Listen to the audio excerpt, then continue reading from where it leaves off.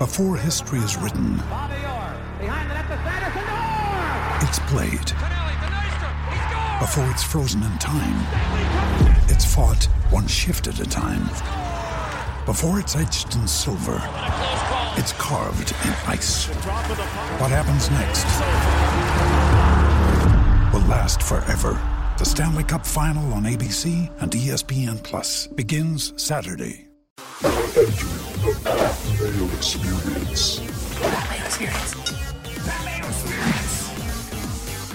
Pat Mayo Experience. Experience. Welcome to the Pat Mayo Experience, presented by DraftKings, the Memorial Tournament bets, picks, preview, one and done selections for the week. Want to remind everyone to play in the best tournament on DraftKings. That would be the Pat Mayo Experience DraftKings Open. Link is in the description of the video and podcast. Also a reminder to smash that like button and leave in the comment section your pick to win at Jack's Course, at Muirfield Village for this year. Don't pick in previous years because you already know the results of that one. I want to know who you got for this year. Also rate, review, and subscribe to both the podcast and to Mayo Media Network on YouTube. And if you're looking for some quick action, we have French Open bets up on Mayo Media Network every single day of the week. Plus, if you just want the podcast feed to get it directly onto your phone, it's just loaded up there. They're 5-minute podcasts, 5-minute videos with 2 or 3 plays every single day of the French Open. Daily fantasy sports, picks and bets, the mix. Dumped the links in the description to the video and podcast. You can also find the European Tour Picks and Bet Show on that same feed with Sky and Thom. They've been rolling hot fire. It's either first or second every single week. Probably because we bet Guido every single week, and he comes in second every single week. But that show will come out on Tuesday for this week because the German Porsche European Open is only a 3-day event, and it got pushed to Friday. So you can check out the research show that is up right now on Mayo Media Network. Plus, myself, Tim Andikas, and Jeff Feinberg broke down the Brooks Bryson stuff from last week. That is all available for you right now. And Jeff Feinberg's on the line. What's up? Coming off a win. Yo, what's going on, Pat? Yeah, great stuff. Lots of people, it seemed like Axis was on it. Our boy Cam Stewart hit a monster, Pat. And listen, I'm fortunate. I've figured out this key here. Pro tip: if someone allows you to host a show like FTN Daily does, presented by Prize Picks, Wednesdays at 10 p.m., Fridays at 2, have people on who are smarter than you are. Joined by Stephen Hennessy from Golf Digest, a friend of ours, said, Stephen, talk me into a bet, 50 to 1 or above. He made the case for Kokrak, and then I went back to my case for Kokrak that we've made many times, Pat, in that Jason Kokrak's as good as Corey Connors, but he doesn't get the respect from the line that Corey Connors is getting. So for that narrative, points to us, because we've done that a couple times as Corey Connors made a hole-in-one at an important golf tournament. Yeah, I just bet them both last week, so that really worked out for me. So I saw a ton of people out there. I wanted to give some special shout-outs because it's been a while. This obviously doesn't dig me out of the hole for the year, although the Euro stuff is most definitely helping. So shout out to Sky and Thom for making sure it's not the worst single year that I've ever had. So maybe we can go on a little bit of a run here. But here's who we got so far. All right, you ready for this, Jeff? Yeah, I'm listening. Okay. So you're ready. That's good news. I was just seeing if you were paying attention or not. Shane is riding some baby swag. So congratulations on to Shane and his wife for their brand new baby. Also, back-to-back weeks of great performances on DraftKings. $315 into $1,625 on a single entry. Venom turned 148 into 581. He was killed by Maverick McNeely on the back nine, as I was too, as I was in the running for the giant $5. And I know he actually got your top 20. It just got split 18,000 ways. You want to laugh? I also had Sergio T10s and T20s on my odds checker prop sheet. It's a comedy. It's a comedy.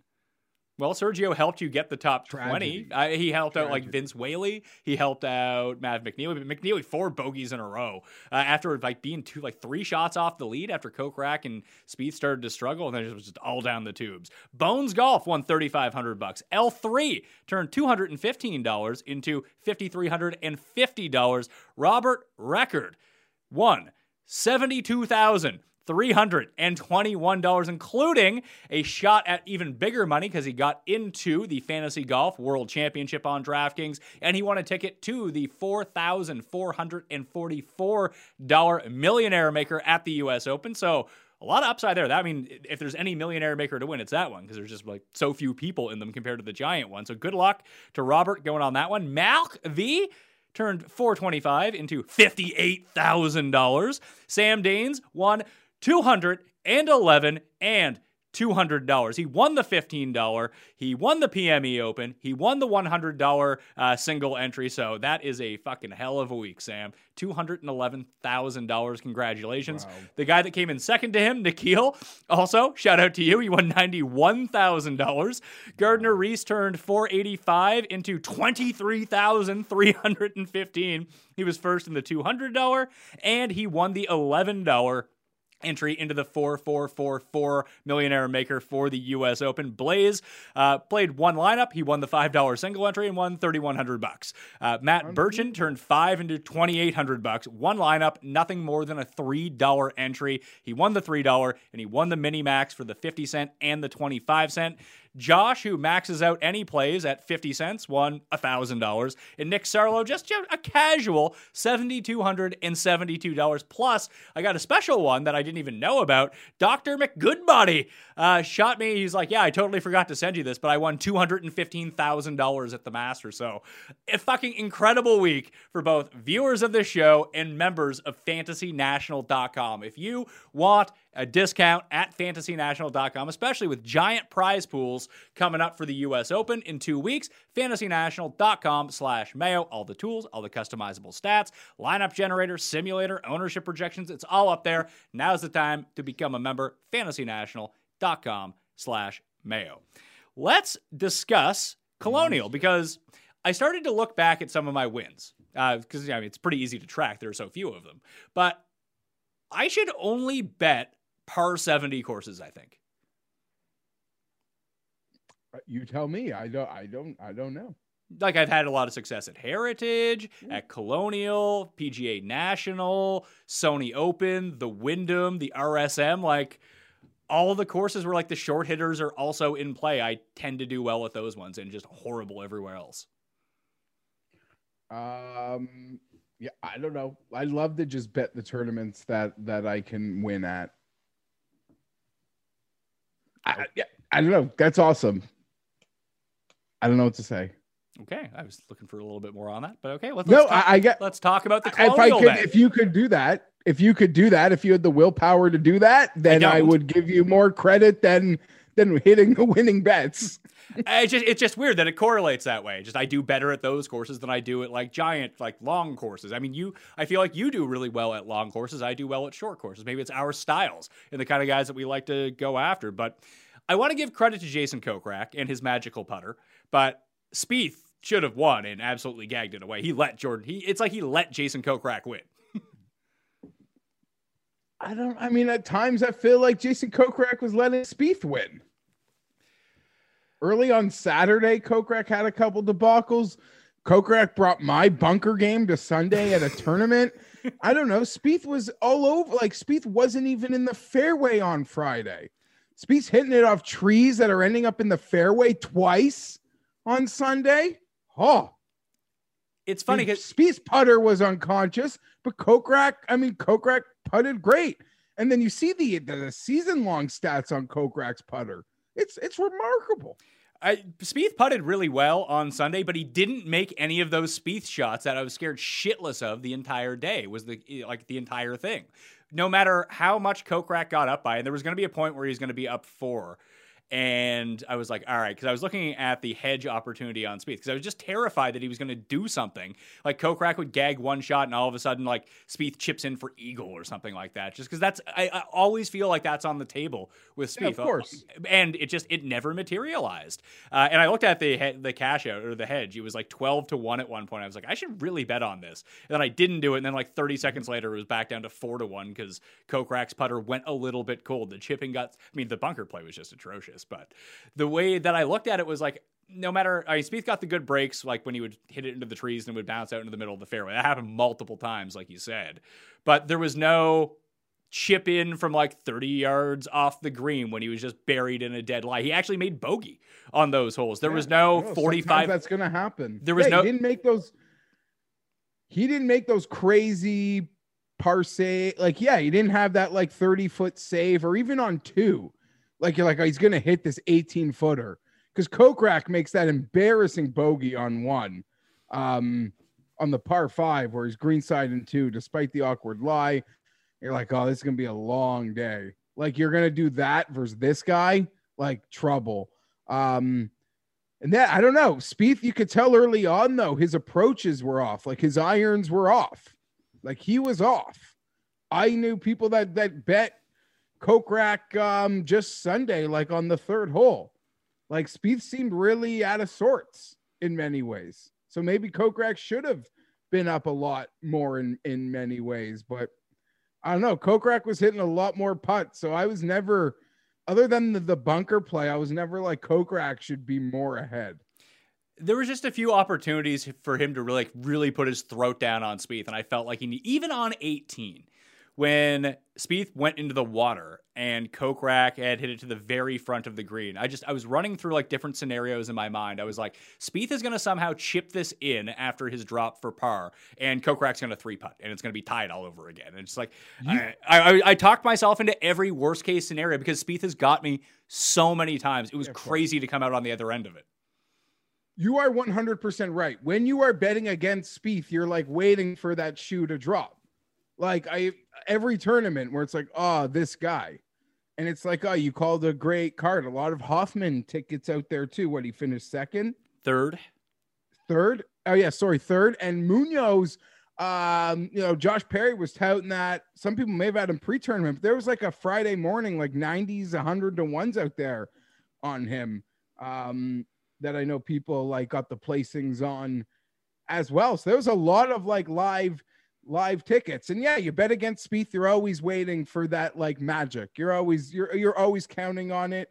The way he was putting that week, like balls were just, he's so pure. Even last year, Pat, when like his game was at a low, he'd always go to Colonial and like play well. You're like, I don't want to overrate it. It's Spieth in Texas. Well, he's won in Texas and he's come 2nd in Texas. And maybe last year we would have been like, yeah, it's just Spieth in Texas. But no, the guy literally contends everywhere now.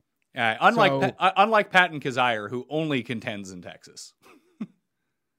Yeah, that shot that he hit on Saturday was quite amazing. From the rough that he got to run up that almost went in the hole. I think it was on 17. That was like the shot of the week in the tournament. But yeah, I don't know. Great to see Jason Kokrak 2nd win now, Pat. That's he won that strong field at the CJ Cup. And again, I don't want to turn it into a lot like picking on Corey Connors. You sort of had the idea, okay, I'll just bet both of them. But I don't know. We said many times, like, what does he do like so much different than Connors? Right now, Kokrak is putting better. I mean, Connors went through a stretch, like his 5 tournament stretch where he was inside the top 10 at these big events. He was putting for those events. He's just turned back into Corey Connors again. No, but I mean, a player of that tier who's playing well. Like, I feel like we often used even Siwoo, we're back to old Siwoo now. Siwoo had a run of he won the Amex and he was playing really consistent. 9th at the Players. I feel like there was another 4th place in there for Siwoo, making cuts. It was it wasn't this first or last thing. It was like a guy you could almost want to roster, but it feels like we've gone back to our old Siwoo. Yeah, where it's now dead last WD or first place. So maybe he wins Memorial. Yeah. Who knows? And sorry to interrupt. I'm just fired up. A lot of fun golf. One of these days, do you think Bernd Wiesberger will get unconscious in America? Because we always bet him at 150, 200 to 1. We've seen this guy get unconscious. Maybe he could just get unconscious. And he does it multiple times a year, but in Europe, he just gets unconscious. we only ever really see it in like little brief snippets, because we do see him go on these like electric runs at American events, but they only last like a round. He did it at the Masters this year. I think he was like 6 under in the second round at Augusta this year. He did it at the 3M last year. He had a run at the RSM, because I remember, because I've had money on him, like I think each of those times, not this Masters, but at RSM and at 3M. Like you just see it, like when he can putt, like the ball striking can be so good. It's a weird, like, this is the way that I was kind of thinking about it, because I've been betting Doug Ghim a lot. And someone actually brought this up to me on Twitter, but when I was making my notes, I actually had the exact same note written down. Is Doug Ghim just what Corey Connors was like a year and a half ago? Yeah, sure. Like, I could see what you're saying. I was almost going to say, like, Corey Connors starting to feel like this generation's Charlie Hoffman without wins. Like, just an amazing Thursday, Friday golfer. I mean, he does have a win, and it's in Texas too, so the Charlie Hoffman crossover really works. Charlie's a better putter. At least at times he can really get it going. And like, let's Charlie. Sorry. Go ahead with Charlie. Slow start at the US at the PGA, and he rebounded from that to get a late weekend tee time. Slow start this week. Man, this guy's got to like just not Maple Leafs the first period. He might do something. So he's the new Hatton. Just bet against him in the first round, then bet on him in the second round and whatever head-to-head or two-ball that he got. Yeah, I think he kind of like saved his first round a bit. Like he didn't bottom out like Hatton's been bottoming out in the first round to then go like unconscious. But yeah, I don't know. Form player continuing that great form. It's great to see Charlie playing well. One of the good guys. And I'm sure one of the many that get in, feel like the grind, just keep grinding after seeing Mickelson. Yeah, I think so. I mean, I don't know. Like Charlie's in the field this week. I don't know how he's going to end up doing at Memorial, because he's kind of priced up with guys that I just think that have higher upsides than he does. But, Dirt McGirt has won this event, so I wouldn't really... The ball striking has just been so good. Like, when you run any sort of stats on Charlie right now, he's up near the top and everything, as he should be, because he's been fucking killing it. He's kind of taken over that role previously. Like, Chris Kirk had it for a while. He was sort of the... Better than Kirk, though, I feel. Yeah, like he's well, I mean, for a while. I think that he is a better player than Kirk overall, just the body of work that he's put together. But so far this season, like Kirk was the Intercontinental Champion for the while. Cameron Tringali was the Intercontinental Champion for a while. Now it's Charlie Hoffman. Yes, I would just say it feels like Hoffman's like ceiling play in this last bit, like he's finishing better than Kirk did. Like Hoffman, I feel like, is cashing T5s and 10s. Kirk was like stapling like T20. Oh yeah, they're both pretty good. Yeah, I'm not going to debate it because Kirk was making me a lot of money. Yeah, and Hoffman was on the props card again last week. Any which way you propped Hoffman, matchups, placing, anything. It's been great. And maybe Keegan Bradley is actually the king of this right now. Like, he's just playing in harder events, but he's still showing up all the time. Like, when was the last time he finished outside the top 30? Was at the Genesis. He hasn't missed a cut since the American Express earlier this year, which is kind of crazy. He's gained an approach in every single one. He's actually not even putting all that poorly right now. He's gained around the greens in like 8 straight. It's kind of nuts to see Keegan doing this. Yeah. I don't know. He's tough golf courses, his tee to green, and then he'll let down. Had that big win in the playoffs a couple of years ago, and he has his moments. But I saw Justin Ray. I don't know. He the thing is, the courses he plays well at or does well. Like I saw this course, strokes gained, like approach. The winners at this event, it's always like 6.5 strokes gained approach. It's like one of the highest strokes gained approach winning events on tour. If what I just said made any sense to you. Yeah, no, I have that in my article this week as well. I believe that 11 of the past 13 winners of Memorial have been inside the top 10 for the week in strokes gained approach. Some breaking news as we do this show. Kevin Na, who I was going to bet, and Vijay Singh are both out of Memorial. The Glove, Lucas Glover, Russell Knox on a sponsor's exemption, who has the closest proximity to the hole of any player in the field who has more than 20 rounds played at Muirfield Village, is now in. And Kyle Stanley is now in the field, who lost in a playoff here to Bryson, along with Byung-Hun An like 3 years ago, coming off leading the field in approach at Colonial. Don't think that I won't get sucked into Kyle Stanley. I'm not surprised to hear you say that. Oh, yeah. Certainly played well here. I'm surprised. Who gets to make those decisions? Jack? I don't know. There was a long list because I was looking to bet Stanley, and then I noticed that he just wasn't in the field. And then I looked at the sponsors list, and he was like 8th or so on the list. But I guess, yeah, just like, yeah, you're in. No, always reason to line shop, but like when the alternates get in, you really do see a wide variety of numbers out there when they finally realize to post them. Yeah, I don't even know if, let's see, no, they still have Kevin Na in the field right now. So it's probably going to take a day before they're actually into the system in places. Hopefully when the DraftKings pricing comes out, they've adjusted to this because they're not out as we speak. That maybe, yeah, go ahead. But just to say, I don't know when I want them to add a guy that I see isn't there, I don't know whether I should say something because then it's like, well, this guy obviously wants to bet this guy that should be a big number, or just like, I'm always tempted to just say nothing and then do it naturally. Because I feel like if I just by saying something, they're going to be like, okay, well, we should make it shorter. This guy wants to bet it instead of just, I don't know, the system putting Kyle Stanley in there. I would say if this was Wednesday, you would have to say something to make sure that he got in, but where it's like Monday morning, that he's going to be in there. Yeah. And I wouldn't say something, even though I'd be jonesing to find out the number. I'll give you a guess on what I think Kyle Stanley's number is right now. Let's see. Werner's 140. Grace is 140 coming off at WD. Munoz is 125, and he finished better than Stanley. I'll say he's 125 or 150. That'd be my guess. Probably. I would say, yeah, sure. I think closer to 150. And I'm sure that certain books are going to hang like a 200 on them. And other places will have them. Like if DraftKings hasn't released their odds or they haven't updated their odds yet, and the people at DraftKings Sportsbook watch this show where I encourage people to go bet at DraftKings Sportsbook, and I talk about Kyle Stanley, like if he opened at 90, I wouldn't be super stunned. They always have the worst Doug Gim numbers out there.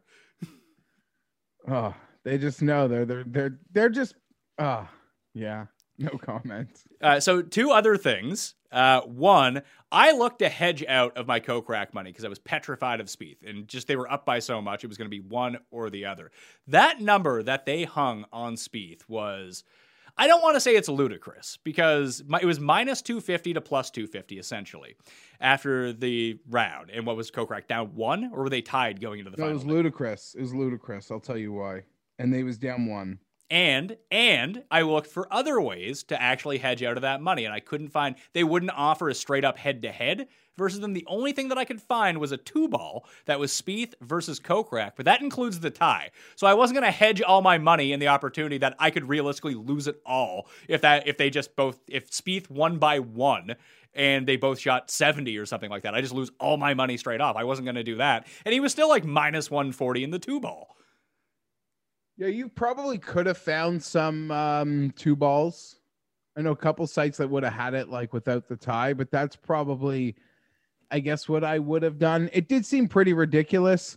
Even in the notion that it is a 2-man race, if they did have a head-to-head, that wouldn't be the line. That was the whole thing. Like the 2-ball, if you included the tie, it was minus 140. So throw out the tie. That makes it what, like minus 160 in a head-to-head if they were to offer that? But they wouldn't offer that because they knew what everyone was trying to do. But all it did was cost them money because I would have hedged out. The number was too bad, so I just let it ride. Yeah, no, you're 100% right. To me, the number made sense because I thought you were getting a great Kokrak number even on Sunday morning because I don't know whether obviously there are multiple factors. Obviously like Kokrak doesn't like scare anybody. He's not like a name value player, but let's just say it was, how do I put this? Let's just say it was Corey Connors who was like 25 or 28 to 1. Do you think the line would have been the exact same? I don't know. I think it was just where Spieth is such a public player, and he does have the advantage of people throwing his ball out of the woods back onto the fairway. You can't overlook that part in the betting odds. That, yeah, I unless it was like Finau or who else was kind of like lurking. No, there was no one really there. That, I guess if it was Berger who was a shot behind him, it would be closer to even money. But just the take that they probably had on Spieth versus Kokrak was so immense that they were like, we just need to make Spieth unbettable. And they know that any like random guy who's showing up, who isn't really paying, who's looking for some action on a Sunday morning, isn't showing up to bet Jason Kokrak. You're right. But here's the thing. Based on what I saw, And even it seemed like there was a lot of Kokrak monies out there this week. So yeah, in our circles, there was most I definitely understand Kokrak that. stuff. I understand that. I understand that it's like a hyper niche circle, but it seemed like there was a lot of big Kokrak monies floating around last night. I would also, I don't know, what did Spieth go off at? 8-1, 10-1? I think he went off at 9, but he opened at 10 or 11, I think. Because another interesting conversation that I found myself in, and I'm always remembered of, there are multiple reasons to remember, my times working with Morency and Cam. But golf specifically, Pat, golf bettors are the only bettors in the world who would besmirch someone's 8-1 outright winner. Do you know what I mean? And I would always, in working with Gabe, we'd be like, no, screw that. That's just too low. We're not betting it. And Gabe be like, no, I just bet games. I just bet sides. I just bet totals. 8-1's amazing. Do you know what I mean? And we're as hardened golf guys are going to be back here next week, whether it's a major or the Sanderson Farm. We're like, no, we just can't bet on 8-1. We don't do it. Even if we like it, we have to like it so much. Yeah, well, okay. I think you hit on the key point there. We have to like it so much that no one is like, hey, here's my one golf pick of the week. There's no one out here that does that. So if someone is touting Spieth, if he wins, you want to hit the winner and you want to win 10 times your money. That's perfect. You just have to look at the rest of what they've done. Because I've seen there's so many new people getting into the golf betting space right now, and it's just oh, you should check out my picks this week. I bet Spieth and Justin Thomas and 4 other guys who are less than 25 to 1. It's all right, now even if you win, you don't win. What are we talking about here? If you bet Spieth and you pumped up Spieth, we kind of always talk about this in terms of card construction, that if you do go to a 9-1 guy, maybe you can have one guy in the 20s and then you're looking at 80-1, 100-1 if you actually want to win a decent chunk of money that week if that guy wins. So that's the way that I would just kind of look at it in terms of touting someone like Spieth. That week that DJ won at the Canadian Open and you hammered him at 5-1. I think you had 2 other guys and they were 150-1 that week. It's not like you were oh yeah, I'm going to bet Dustin and Jason Day and Bubba Watson and all the guys who ended up showing up that week or whoever it might have been. No, but I bet if I'm betting a guy at 8-1 to win a golf tournament, I'm pretty much betting that it's a football game that I really like. Not love, but obviously you don't bet 50-50 football games. Pick a side. One of them's going to win. One of them's not going to win. You do even a WGC, a 60-man golf tournament. But yeah, I don't know when you go that low. But I'm just saying only golf bettors would besmirch at 8 or 10-1 winner. I kind of, if you win, you win. I guess obviously you have to construct the card in a way, but you could have bet Spieth, and then you could have bet Spieth and Kokrak and Hoffman. 100%. And that would have been perfectly fine. That's no different than us betting 2 guys in the 20s and then betting Hoffman and Kokrak. Yeah. I think that the conversation becomes when you see certain people, you probably know who they are, that you see people oh yeah, I got Spieth right now. And then you look at the other people that they bet. It's you legitimately bet the 5 favorites. And then there are the other people who put up Spieth who do it in a sensible way. And then you're yeah, that's a great call. I don't have the guts to go down that low 98% of the time. If you felt this was the week, you were one shot away from being right. Yeah, you are right. Yeah, so I have nothing ill to say about that. Quick ones before we get into it. Like I mentioned, that Sky and Tom will be on the European Tour Pick Show on Tuesday, so subscribe to that feed. But I did make a European bet already.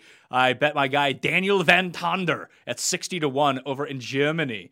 I played that with the Each Way as well. Did I play with the Each Way? No, I didn't even play with the Each Way. I was just fuck it, let's go. Let's play some Daniel Van Tonder. He was great at the PGA Championship. So we'll see how that goes for him. And then the fun part of at least my Monday morning, Sky hit me up. He's like, hey, I need you to make a bet for me on Rachel Heck to win the U.S. Women's Open. I was like, I don't know who this is. He's like, she's 1,000-1. He was like, do you want to put 10 and 10 on it for me? I was like, yeah, I can do that. And I'll put 10 on 10 for myself at 1,000-1. She's down to 100-1. now that the books have reopened up, because I think so many people actually hit this 1,000 to 1 number, the 500 to 1 number, the 250 to 1 number, even at like 150 to 1, if you can still find it out there. I think that's what she is on DraftKings Sportsbook right now. Rachel Heck, Jeffrey, 6-time collegiate winner so far this year at Stanford. This is played in San Francisco, so it's like a home course. And we've seen like amateurs do really well at the Women's U.S. Open in the past. Plus, all the best players just played like 7 days of match play. Well, it didn't seem like many of the real good ones got far. That's crazy. Yeah, I don't know. By the time it got to my attention, they had taken all that stuff down, even the whole tournament.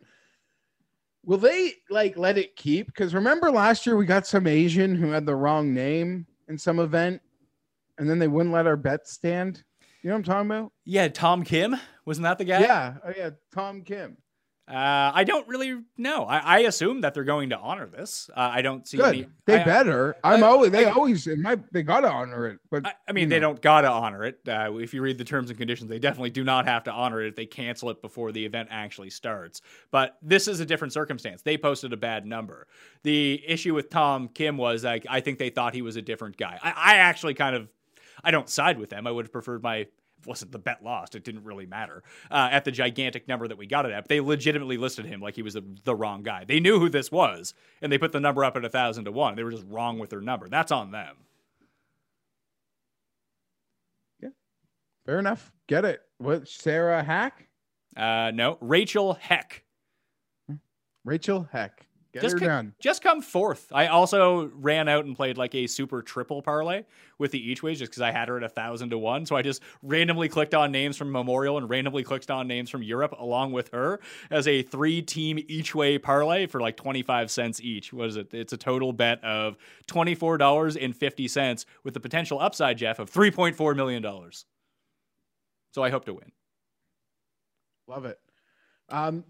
Did you see one of the girls conceded? Didn't even do the concession match because she didn't no, there's a major next week. I'm not playing. You can have third place. I'll take my fourth place check. Oh, I didn't like that, but I like that move. I like that move a lot. That's like a Dustin Johnson type move. Yeah, I liked it. She's a bigger girl too. She didn't need the 2 days. I think she's coming back from injury also. Oh yeah, if you're coming back from injury, if you can't win, why are you playing? I like her a lot. She looks like my kid's nanny. Who is it? I don't know. I've done too much damage here, Pat. Sounds like you were pretty glued into this women's match play. No, I didn't. I just saw that she conceded and saw who it was. All right. I watched the last 25 minutes of the women's match play where a girl hit it in the water and won the hole with the double and subsequently won the event.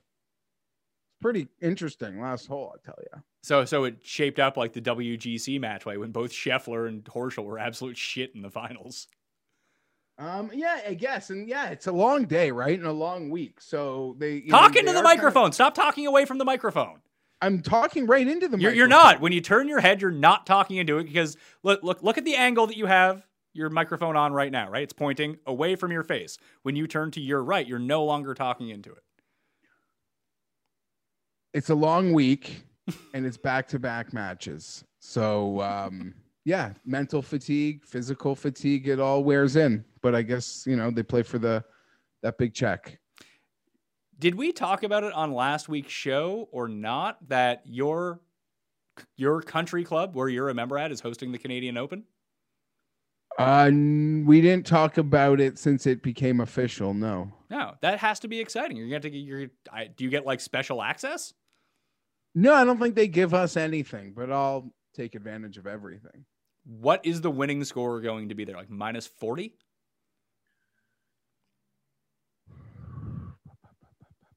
I don't know. It'll be pretty low.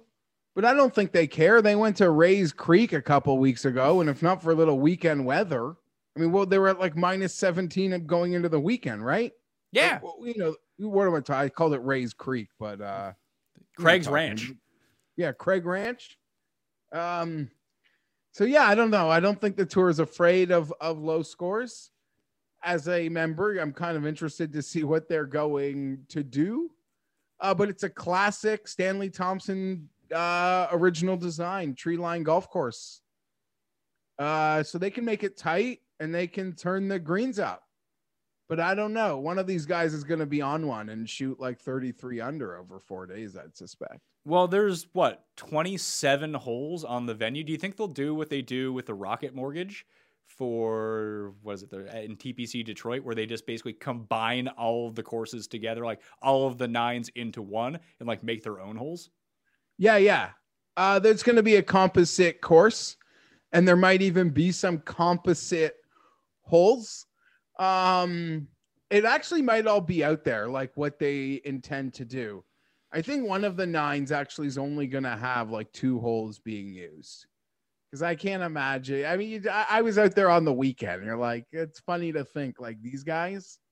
Come on, like were they like? I don't even know that we might have one real par 5 that like could play like a par 5. No, I think. But what I would think that they would do is like take one of the maybe even a shorter par 4 if there's a longer par 4 after it, and just try to combine those into one hole. Yes, might use tee boxes from other holes to play into greens that like us as the membership have never done. If that's what you mean. Yeah, that would be like. And they'll be building new tee boxes to lengthen some of the holes. It's a pretty. I don't know. I'm excited. I'm really excited. It's a sense of pride for me. For a lot of people, could just it's I don't know. I guess it's like a stuffy thing, but like if you're in the circle, it's a nice sense of pride. No, especially for somebody whose grandfather was like a founding like original member, and they're going to host the national championship in the 100th anniversary of the place. So I think that's nice, and that's a warm, fuzzy feeling. I mean, I had my bar mitzvah there, Pat. I grew up at this place, so it's nice to see. Yeah, it's weird. It's like we don't deserve it either. That's why I couldn't believe anyone like wouldn't want to have it or potentially would have wanted to vote no. Like the fact that they asked us to this dance, like the nerve of us to even consider saying no. So I'm happy the vote went as planned because they needed a super majority. There's a lot of old stuffy people who, God forbid they lost like a couple weeks of their golf game. Do they allow non-Jewish members now, or is the Canadian Open going to be a 72-hole match play between Daniel Berger and Spencer Levine? They do. They for quite some time they've allowed non-Jewish members. I might have just kicked my camera accidentally as that happened. I know for quite some time. It's an all inclusive club. All right. I don't know that they advertise it like a lot of places, but yeah. The average American consumes around 17 teaspoons of added sugars each day. If what you put into your body today is the foundation of who you become tomorrow, start reaching your goals by being aware of and cutting out unnecessary sugars from your diet. HVMN is obsessed with helping you reach those goals through modern nutrition, powering your metabolism with less sugar and more ketones. HVMN is a nutrition company that takes the mystery out of counting macros. They're results-driven, modern nutrition for modern lifestyles with less sugar than the competitors. Their products provide lifestyle and habit upgrades that help their customers become healthier and better versions of themselves. By using real, organic ingredients, HVMN has made keto and lifestyle improvements easy with healthy and low-sugar options that are great for you and deliciously satisfying. HVMN offers single items like MCT oil, keto food bars, and keto collagen powder, or you can grab a kit that includes all the essentials at an everyday discount. Whether you're curious about keto, want to improve performance, lose weight, or boost brain and body wellness, HVMN will have a non-intimidating solution for you and in tasty flavors. This is true. I got my package. Delicious. HVMN is modern nutrition for modern lifestyles, and their new kits make it easy to embrace healthy living and quickly feel the difference. Right now, HVMN is offering our listeners 10% off your first order when you go to hvmn.com/mayo. Embrace healthy living today. Go to hvmn.com/mayo for 10% off your first order. That's hvmn.com/mayo for 10% off. The Memorial Tournament, Jack's Club, for the year. It's back at Muirfield Village. There's been a giant redesign of the course. And if you subscribe to the newsletter, you can find that in the description. I'm going to post some of the links. I'm definitely going to do one this week because I started to realize, like, hey, Pat, what you should do is just make your notes during the week and just save it in the newsletter. And then by the time it comes to write the newsletter on Wednesday evening, you're not like, I'm too fucking burnt out. I want to spend 2 hours on this. Now it should take me like 10 minutes. This should be good to go. But I'll have some good, like, hole by hole stuff in there that you can find about what is different. Like, hole number 14 is completely different. It's all new greens. It's all new fairways. It's all new tee boxes. Some of the bunkers have been, almost all of the greenside bunkers have been completely redesigned and made anew. Some of the fairway bunkers have been moved around to make it more challenging off the tee. So I don't know how much course history is going to play into it, but even like new undulations in the greens. So guys that are very familiar with these greens might be at a slight disadvantage until they figure them out, or not, because who knows how this stuff comes down. It's really difficult to quantify in that regard. But as Jeff pointed out earlier, strokes gained approach is what you want to be going with here. And you need to be good out of the sand. And that actually is going to lead me to one guy in a second. I wrote him up in my column on DKPlaybook.com where he is horrible from around the greens, but if he's in like the greenside bunker, actually not that bad, strangely enough. He's better off being in the bunker than he is in the rough. He's the anti-Jason Kokrak when it comes down to that. Kokrak could just be having like a mental breakdown at this fucking course if he played anything like he did on Sunday. Par 4s, 450 to 500 yards, the 6 of the 7 most difficult course holes on the course. There are 6 of them out there, so tread your water on those. 3 of the par 3s are now beyond 200 yards, so they've added about an extra 100 yards in length. And Jeff, I don't think that we're going to get that drivable par 4 that was so awesome that we saw at Workday, because we didn't see it at Memorial last year, did we? No. And I want you to give me like the price range of this horrible greenside player, but great bunker player, so I could try to guess him before you name him later. That was an interesting dynamic, right? You almost like could see Jack snarling at those Workday scores. I'm like, I'm going to make this place like an extra custy for the Memorial. And he did, because he did not like seeing those Workday scores. So yeah, they even took out that drivable par 4. Yeah, I feel like the week later, I don't think we're going to see it, or maybe Jack might feel like he literally might have taken it a little too far last year. Do you remember that when Rahm, I think Rahm was he playing with Palmer or Finau in the final round last year? It was Palmer, right? Which day did Willett? Was that Saturday that Willett just bottomed out? Because he was there too. It was Sunday. Willett played with Finau in the second to last group. That's what happened. He shot like plus 10 or something like that. But do you remember that after like Rahm would make his putts, then like he would walk off the green, then you'd see all these people like scurry onto the green to pull up all the grass? Do you have any recollection of this? I should, but yeah, you're right. Palmer, Finau, Willett, Rahm. No, I remember that, but I don't remember this. I don't know. This event is good memories. I remember being one of those people on a Rahm rant last year. Like, what have you guys done here? Like, you guys are like, you're out of your mind. And he played amazing. I mean, it's one thing to play amazing at a different event, like a different course. He literally went unconscious on the Sunday at the Workday. You're like, oh my God. Oh, like they're going to crush Rahm's number. And they gave you an even bigger number than you thought you were going to get.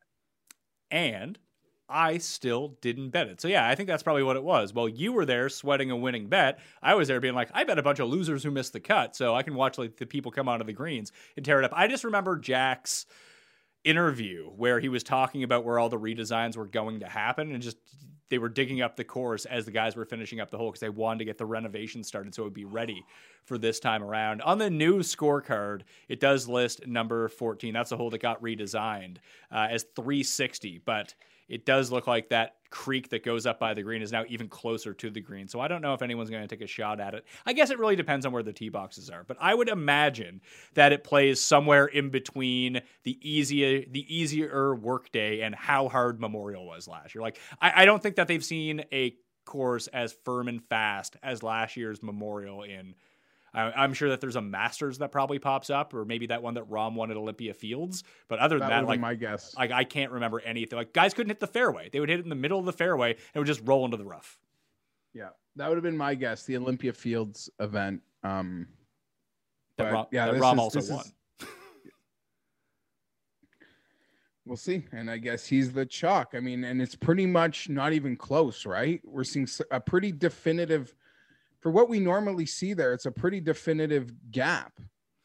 I was surprised on the research show when I went over like guessing what the odds were. I thought that Spieth and Rahm would be co-favorites, even because I recorded it on Saturday. Even if Spieth lost to Kokrak, I was like, they'll probably just be both 10-1. I got Rahm right at 10-1, but I didn't expect Spieth to be 14-1 with Rory, with Bryson. It was almost even shocking to see Justin Thomas at 16 with Morikawa. That's where we're at. Is that how like people are down on Thomas or people up on Morikawa that they're the same odds now? I found that really striking. Vic is 18-1. Then you have Xander and Cantlay at 22 and Matsuyama at 25. Those are the opening odds. And I thought it seemed like a lot of players were 40-1 and below at the top of the board, but they're actually giving you a pretty decent discount. Like it's almost a major-esque discount that you're getting on some of these big name guys because it's a pretty strong field.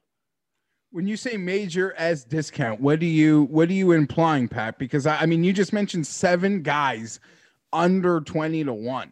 So I did, but like it's not like it's Rahm at 10, Rory at 10, Spieth at 12, Thomas at 12. Like you're getting 14, 14, 14, 16, 16, 18. Like okay. You're getting an extra like 4 points on some of the very best names outside of Rahm. Okay, that's a fair point.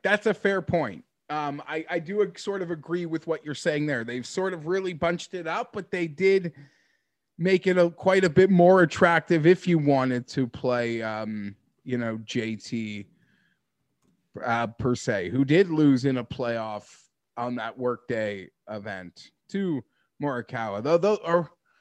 Because I feel like Rahm and JT had a crazy like putt off, but JT and Morikawa also had a crazy putt off, right? Yeah, that's the one where Thomas hit his like 50-foot bomb in the playoff from across the green. Then Morikawa was done because he had like a 27-footer down the hill, and he made it anyway after Tim said that JT couldn't lose. Then JT got stuck behind that weird like single tree on the third playoff hole, and that was the end of him. And that was Morikawa had won like a subfield, what have you, but that was his first win, right? Because then it was US Open or PGA and... Or did I miss one? Between he won the Barracuda or one of the alternate field events the year before. He won Workday, then he won the PGA Championship, and then he won at Concession. So he's good at Jack Nicklaus courses. Very good at Jack Nicklaus courses. And yeah, that's a great other observation you made. And I mean, we could have this whole debate on Morikawa, and we thought he was unfairly priced for quite a while, but now they got him here beside Justin Thomas.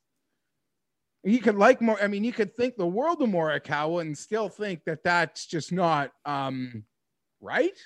Maybe I'm not sure. Justin Thomas having his own little problems.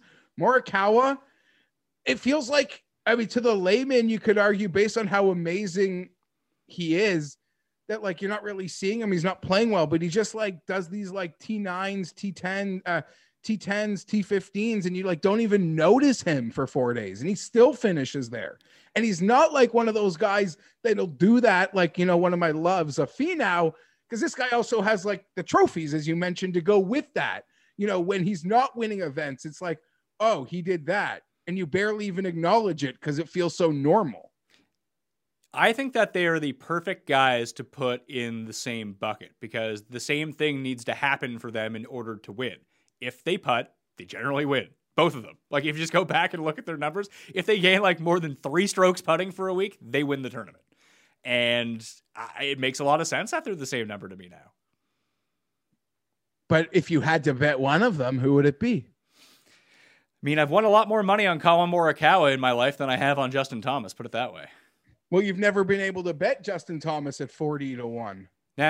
This is true, or 33 or whatever. I mean, Justin Thomas did win his major at 40 or 50-1, like before the breakout. But I just mean, like in the last couple of years, if you have bet Justin and he does win at a fair rate, you've had to do it at 14-1 or under, pretty much. Outside, I mean, there was that one. It was almost Rahm like the Bridgestone Thomas number that one year. Remember, it almost was exactly about like Rahm last year here. I remember very vividly because I didn't watch that tournament. I just looked at the opening odds because I was on, I think it was right before my wife and I were having our son, like our first child. We took like a quick vacation up to Montreal, and I was off content that week. I'm just like, fuck it, I'm taking a vacation. We're just going up to Montreal to hang. And I just looked at the odds. I was like, 30-1 seems really strange for Justin Thomas. We should probably bet that. And we did, and it ended up winning. That's actually a crossover course with this one. I don't know how much that's going to hold up anymore, but Firestone, both in Ohio, like they were very similar type courses. Both places where Tiger dominated over the years. But like I'm looking at this now, I actually made one bet from down here, and I'm not going to be alone doing it. And it's probably the biggest sucker play in the world, but I like Cantlay at 22-1. He's back, baby, right? But is he? Does one tournament make him back? When you're that good, yeah. Okay. Because like it was only 4 tournaments. It wasn't like he was gone a year. He was gone a month. He had like a month of bad events. 4 events. That's really not a lot to me.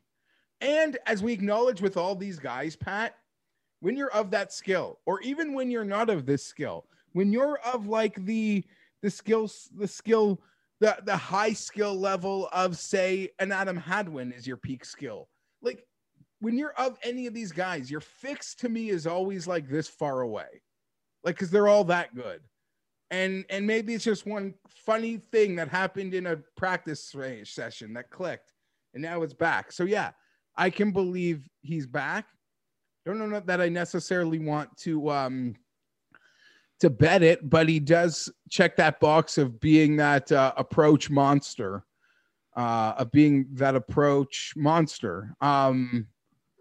Yeah, I like a few of those guys. I don't know. I mean, Victor went off at the U.S. Open at 20-1. So 18, we're kind of hoping for a better number there. Oh, you're not getting a better number. I just saw the DraftKings Sportsbook odds just got released. He's 14-1. He's the second favorite. Why? People love betting Hovland. He's become the new Xander. Because yes, I don't. I mean, I'm curious what the Xander numbers. Like, how bad did he play at the U.S. Open, at the PGA? He missed the cut, didn't he? And he's got a big event that's important to him, but I wouldn't be surprised if he roars back here. But I guess of all of them, I get Cantlay wins. Cantlay's got the he's won here before. And I know EPAT was joking or being serious about the MX crossover. That seems to have a consistency with guys that have won here or played really well here in recent memory. I mean, that does track. I mean, yes. I mean, this year, at least 3 of those were at the Pete Dye course, but there is a Nicklaus designed course that's in the rotation of the American Express. And weirdly enough, if you just look at the crossover, I wrote this up and I saw someone in that same thread pointed out as well. Sawgrass and this place weirdly just have the same guys near the top who tend to play well here. And I don't know why, because I don't think that these courses share anything whatsoever, but that's just, when you look at the results, it's just kind of the way it goes. So that's another place where Cantlay has played really well over the years. And he won at Sherwood Forest, or whatever the fuck it was called, for the Zozo last year, another Jack Nicklaus course. So he plays really well at this style of course. I don't know what it is. He even played well at like Workday and Memorial last year. No, he skipped Workday. He played Memorial, and he was playing poorly. I think he ended up coming like T11 or something like that. So I'm going to bite the bullet and go back on. And I have interest in all of these guys, but not enough interest to be like, oh, that guy in particular. Like, it's not like, oh, it's definitely Morikawa over Spieth. I think Spieth could most definitely win here. Even when Spieth sucked last year, he still played well at Memorial. Yeah, I'm not picking on Spieth, man. I feel like if you had the coke rack, you sort of dodged staring him in the face yesterday. It's not fun. It's not an enjoyable thing to do. I mean, we're now at the point where it doesn't bother me like it's a major, but it's at the point where I just need him ejected if I'm not betting on him, because I don't want to have to stare him down if I'm lucky enough to have a bet there on the weekend. Yeah. Because he seems as reliable as any of these super elites at the moment. And that's right. He's back there. Like, he's back to being not just being priced as a super elite, because there was a long period of time where, in my opinion, he was priced as one, but he wasn't playing as one.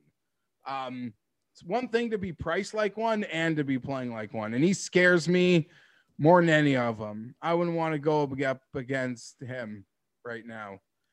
Xander's interesting though, Pat. I know I touched on it for a second. I don't know if I'm going to have the courage to pull the bet.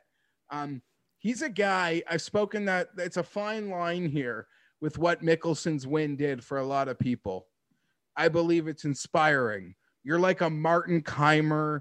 You are even, like I said, a Charlie Hoffman. Like you just keep kicking that can.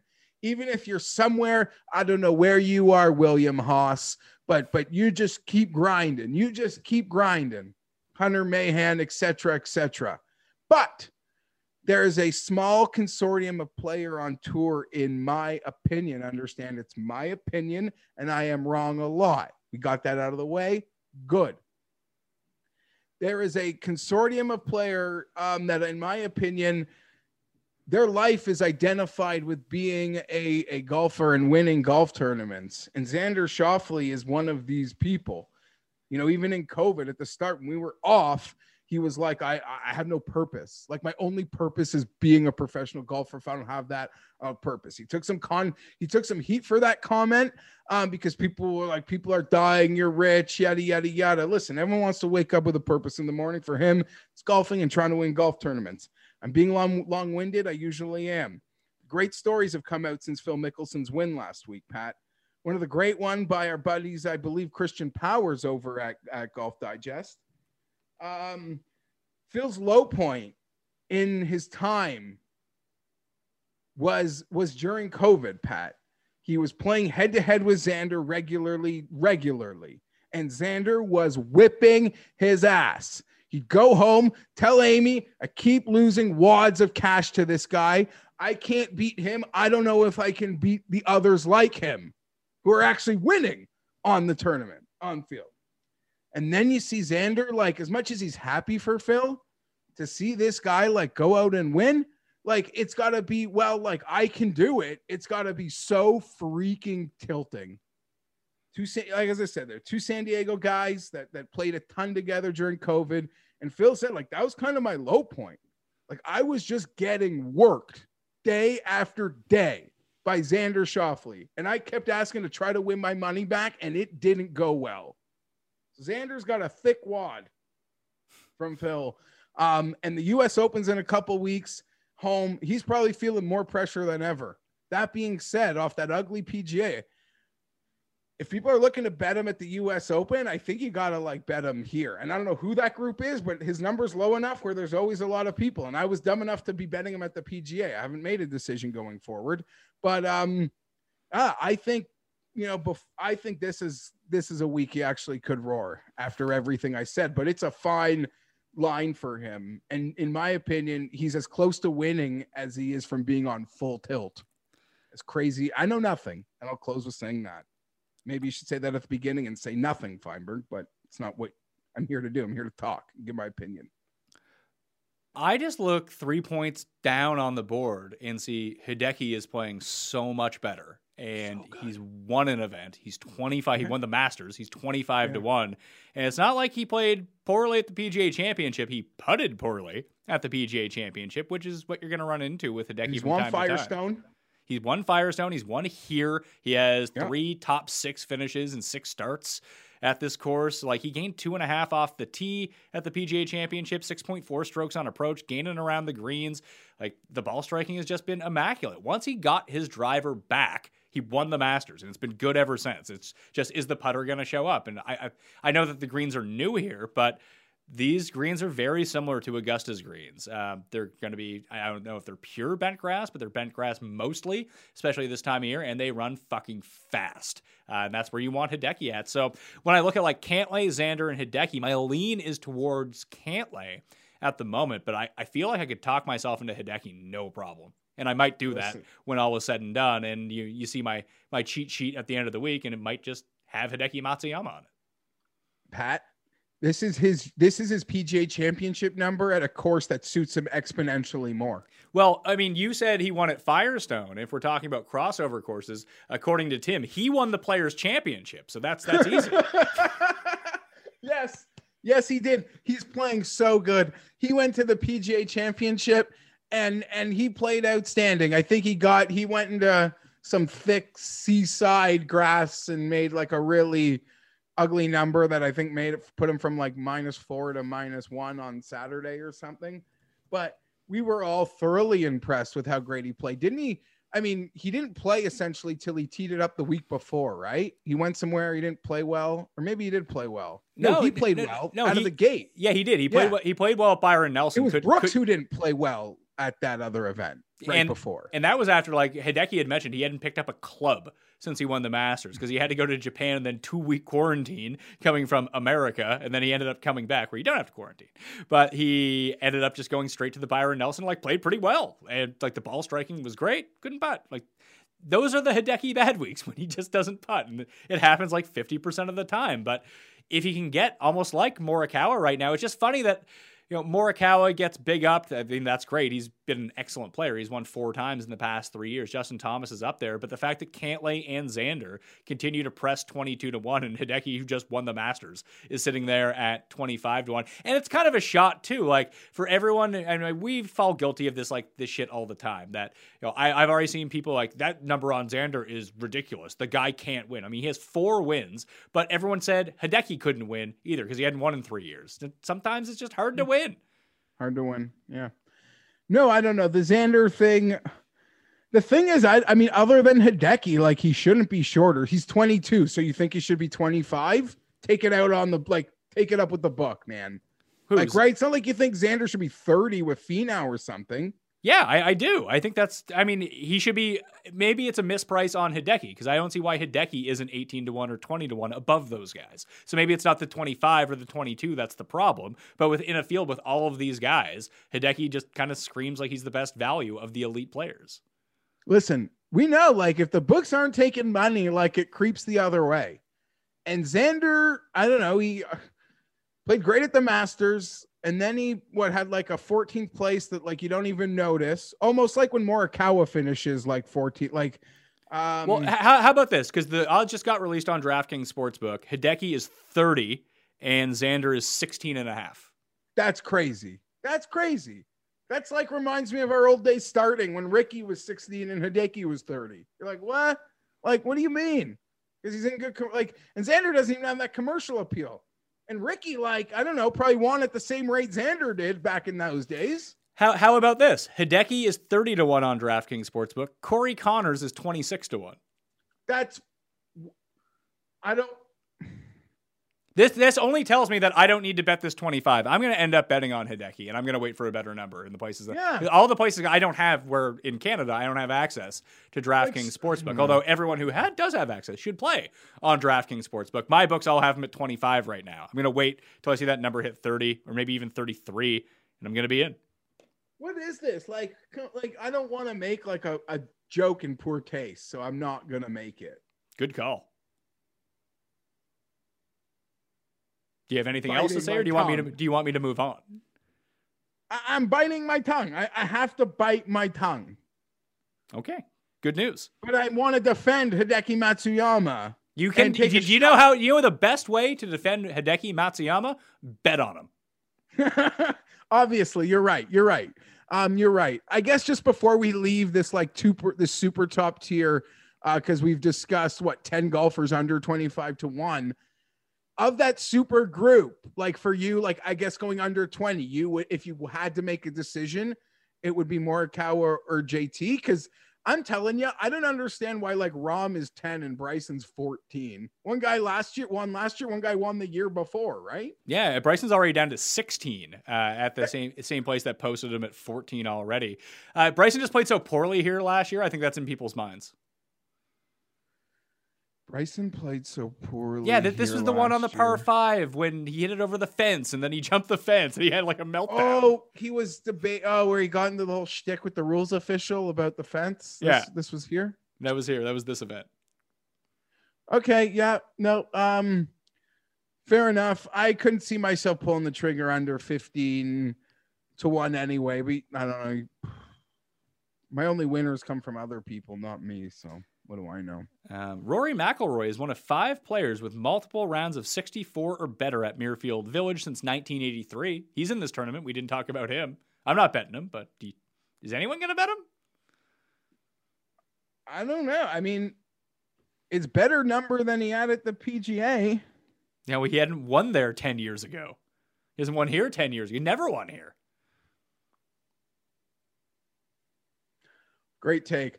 Brooks doesn't respect Jack Nicklaus. No, Brooks is like hurt and trying to make sure he's 100% right for the U.S. Open. The only reason that you're seeing any Brooks, you'll see Bryson takes this week, but he's actually playing in the tournament. The only reason that you'll see any Brooks type takes whatsoever this week is because the SEO is very high on Brooks Koepka right now. And people are just clicking on Brooks Koepka articles. I guarantee you that whoever is saying it or if you see any Brooks articles, there is a directive coming from the top being like, hey, the more you talk about Brooks, the more clicks we're going to get. You should do that. Yeah, makes sense. So you can take it with a grain of salt. So I'm going to wait for a Hideki number. I might make the decision between Cantlay and Hideki when it comes down to it, depending on what their numbers are. I mean, I could bet both of them potentially, depending on what I want to do with the rest of the card. If we go from 25 to 50, we should probably kind of plow through these.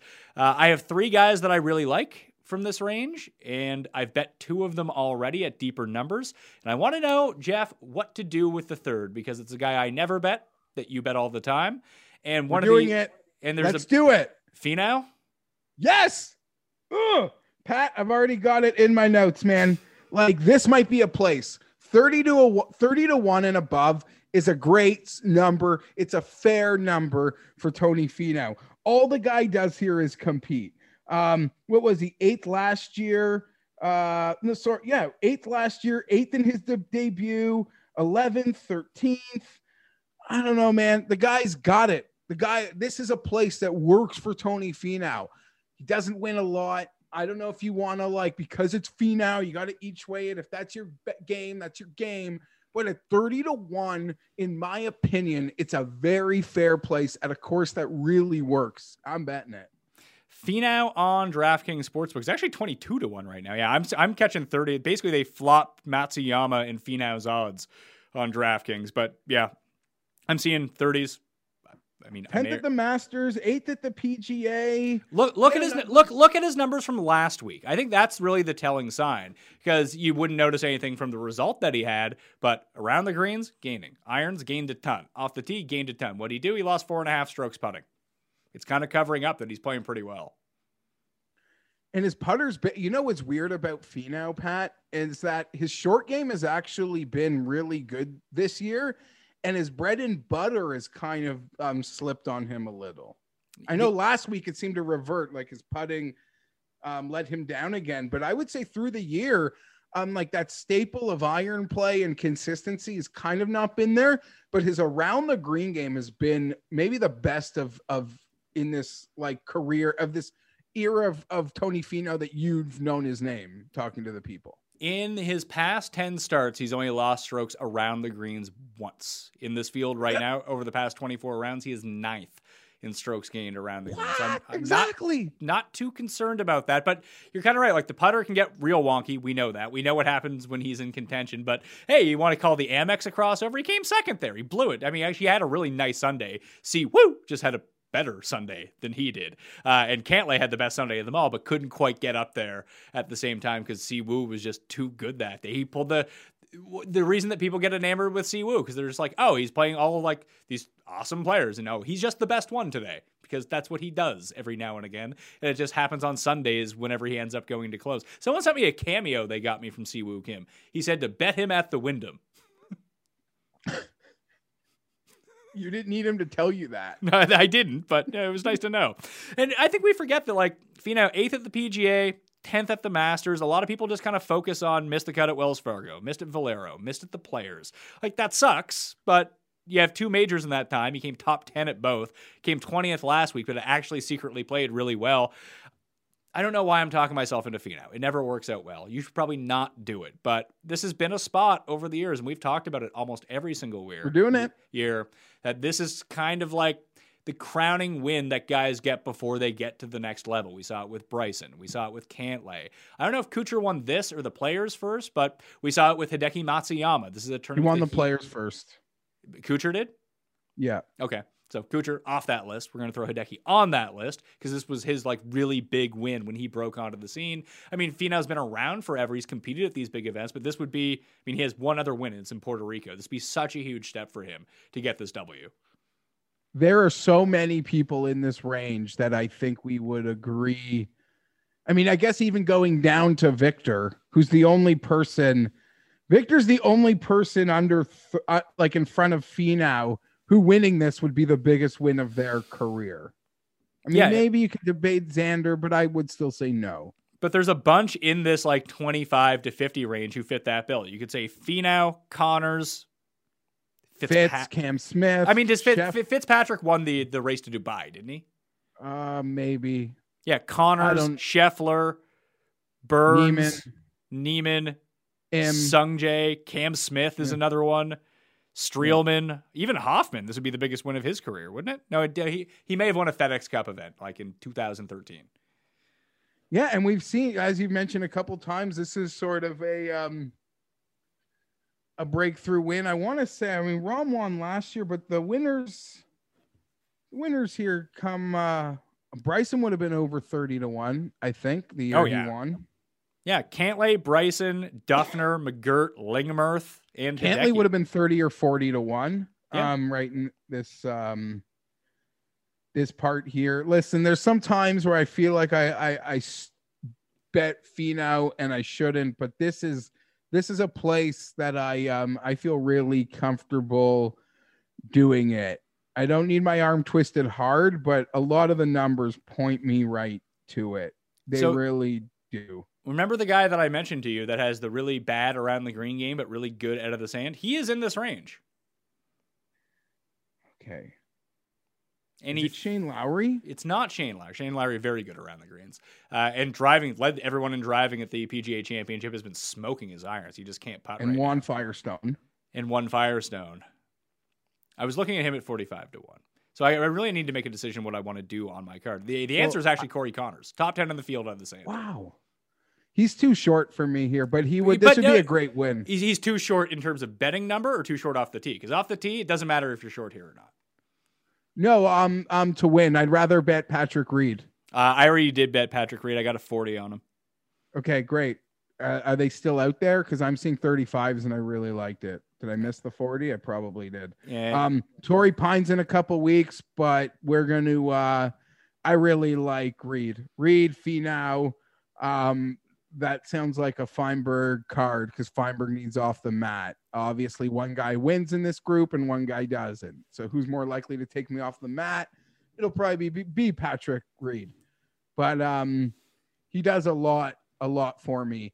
And I know we mentioned Amex as a comp, but I don't know whether you just want to, I don't know, maybe it's like the Rahm thing, but there's some nice links to Torrey winners here too, Pat, be it Justin Rose, John Rahm. A lot of recent Torrey winners also have Memorial wins. And have Masters success too, which, Patrick Reed does. I've heard that in the past.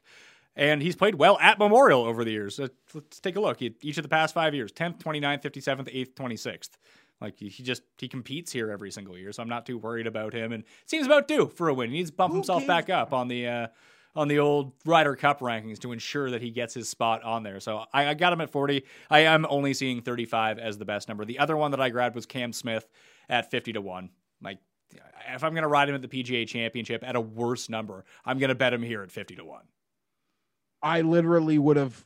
I don't know whether you were going to bet him or not, but I have in my notes that I have to give you the fifth degree if you're not betting Cam Smith. Like just for your own peace of mind, what you could be setting yourself up for to take that number 2 weeks ago and not eat this one. So I'm happy you're doing that for you. And I would suggest all Cam Smith truthers, backers do it. And this is the type of place, man, that I always wish I was getting a little more. It's like, as I joked at the PGA, the books are very in tune with Cam Smith. I would bet I hate that like it's turned into like me versus this guy, when in true fact I like this guy and he always used to make us so much money, and we always used to joke about how much money he was going to lose us because we bet him a lot and he's not going to win, or he doesn't win. was Corey Connors, but I would rather bet Cam Smith like 9 out of 10 times to win this event than Corey Connors.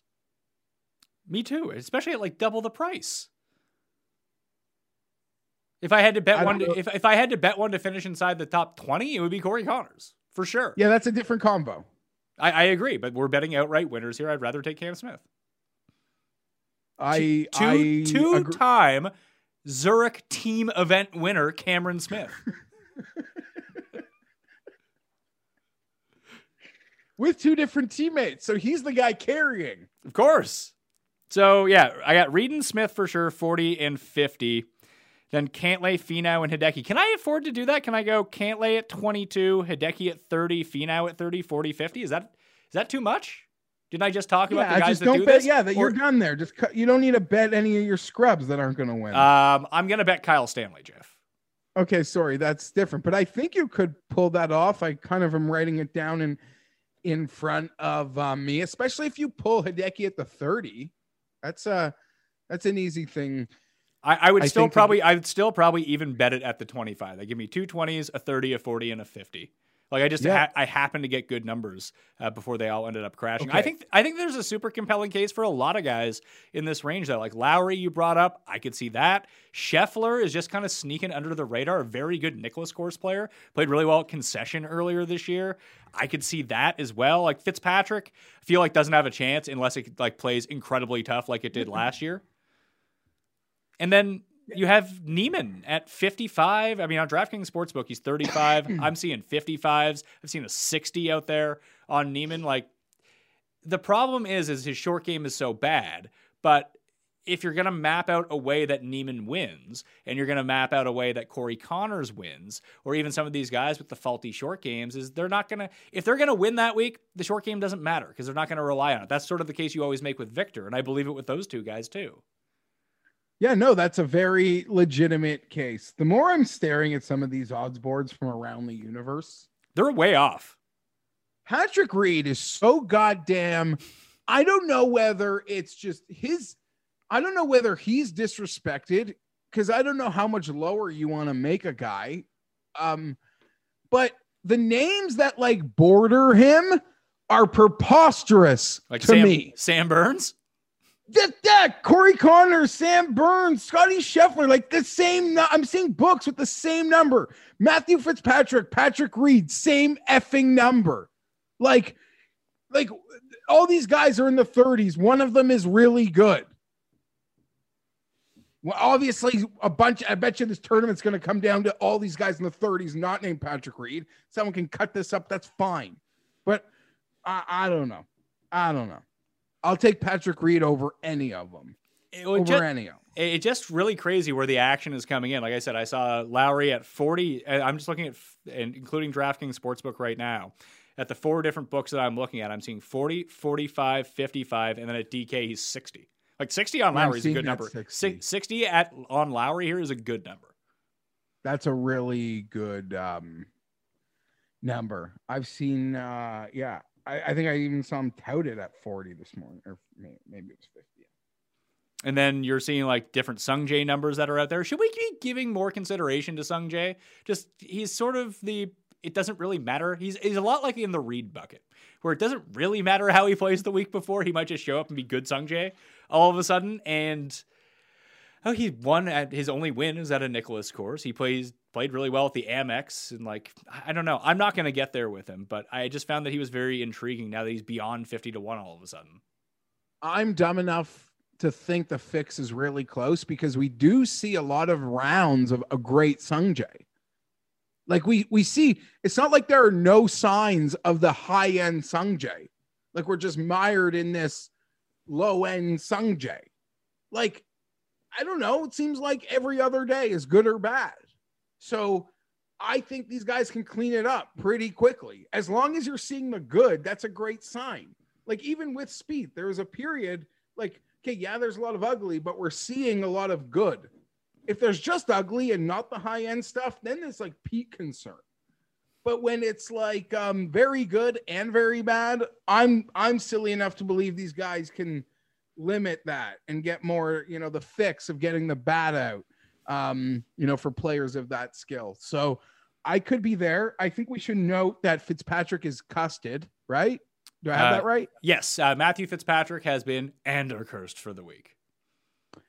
And while we're staying in this range, Pat, any thoughts to, I mean, you sort of have an idea that might limit anything else you're going to want to do, but I'm only committed right now, like with actual money down.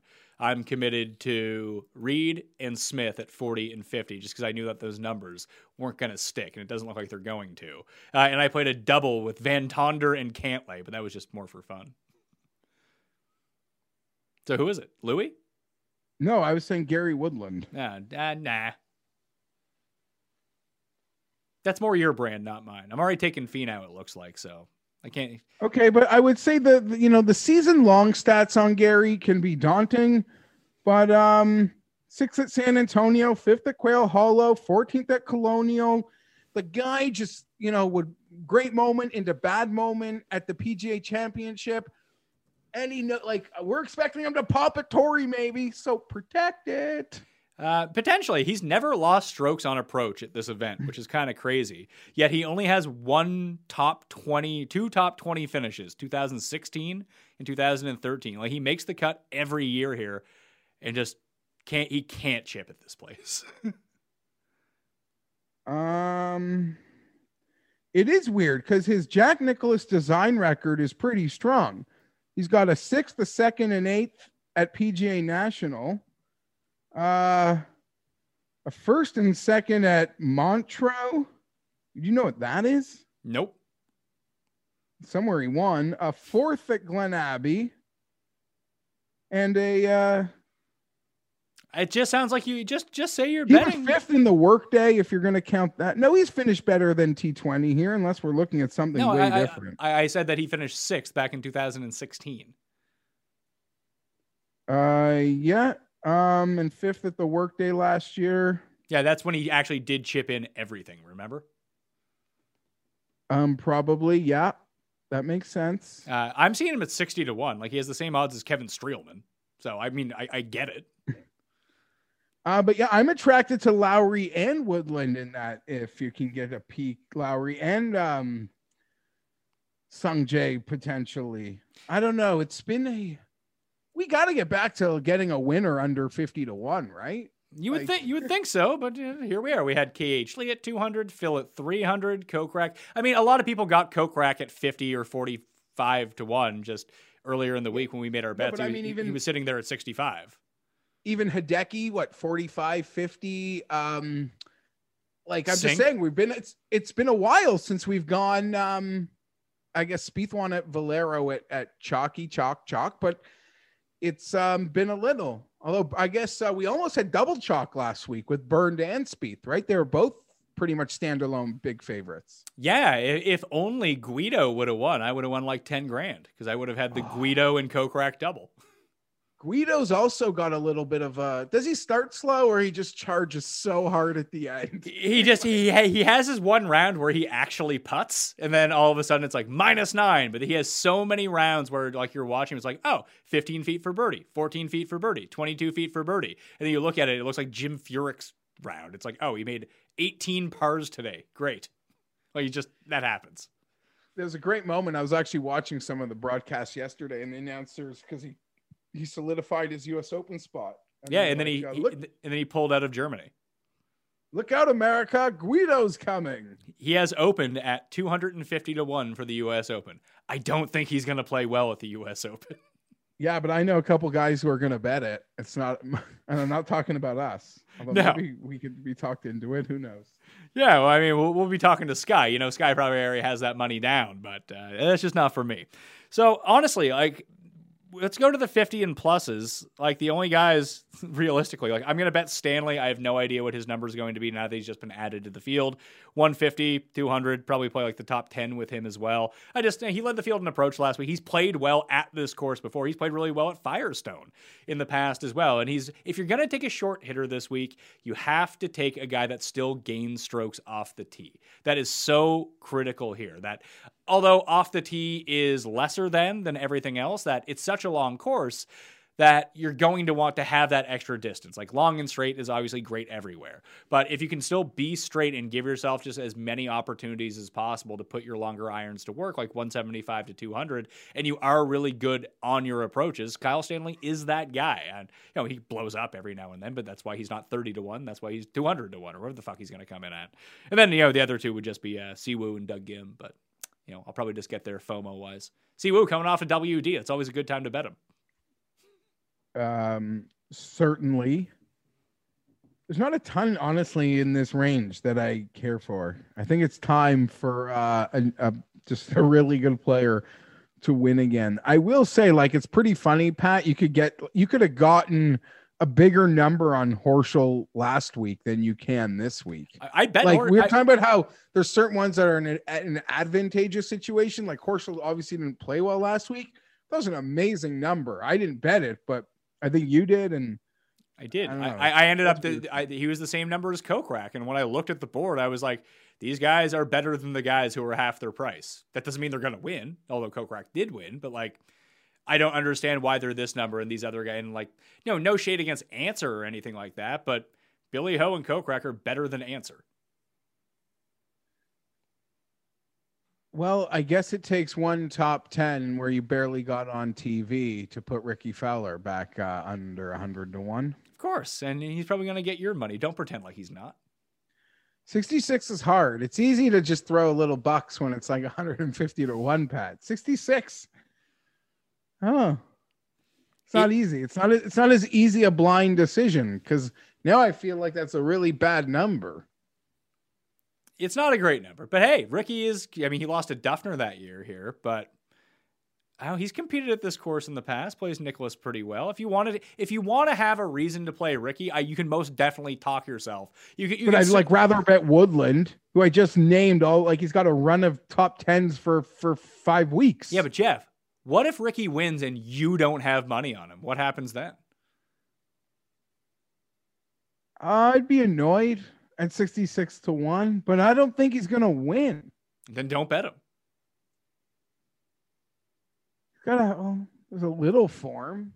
Sure. Then you should bet him. No, I think there's a 60 on Lowry we mentioned. That seems like a decent bet. Well, then you shouldn't bet Ricky.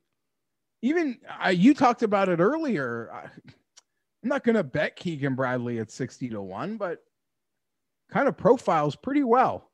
I would agree with you on Keegan Bradley. Just to give you some numbers from fantasynational.com that I'm looking at right now of guys in this range. The top 2 players over the past 24 rounds in the stats that I looked at, you can go back to the research show from Saturday and Sunday to see what I punch into the model, or you can just become a member at fantasynational.com/mayo for 20% off and just make your own and make it easy like that.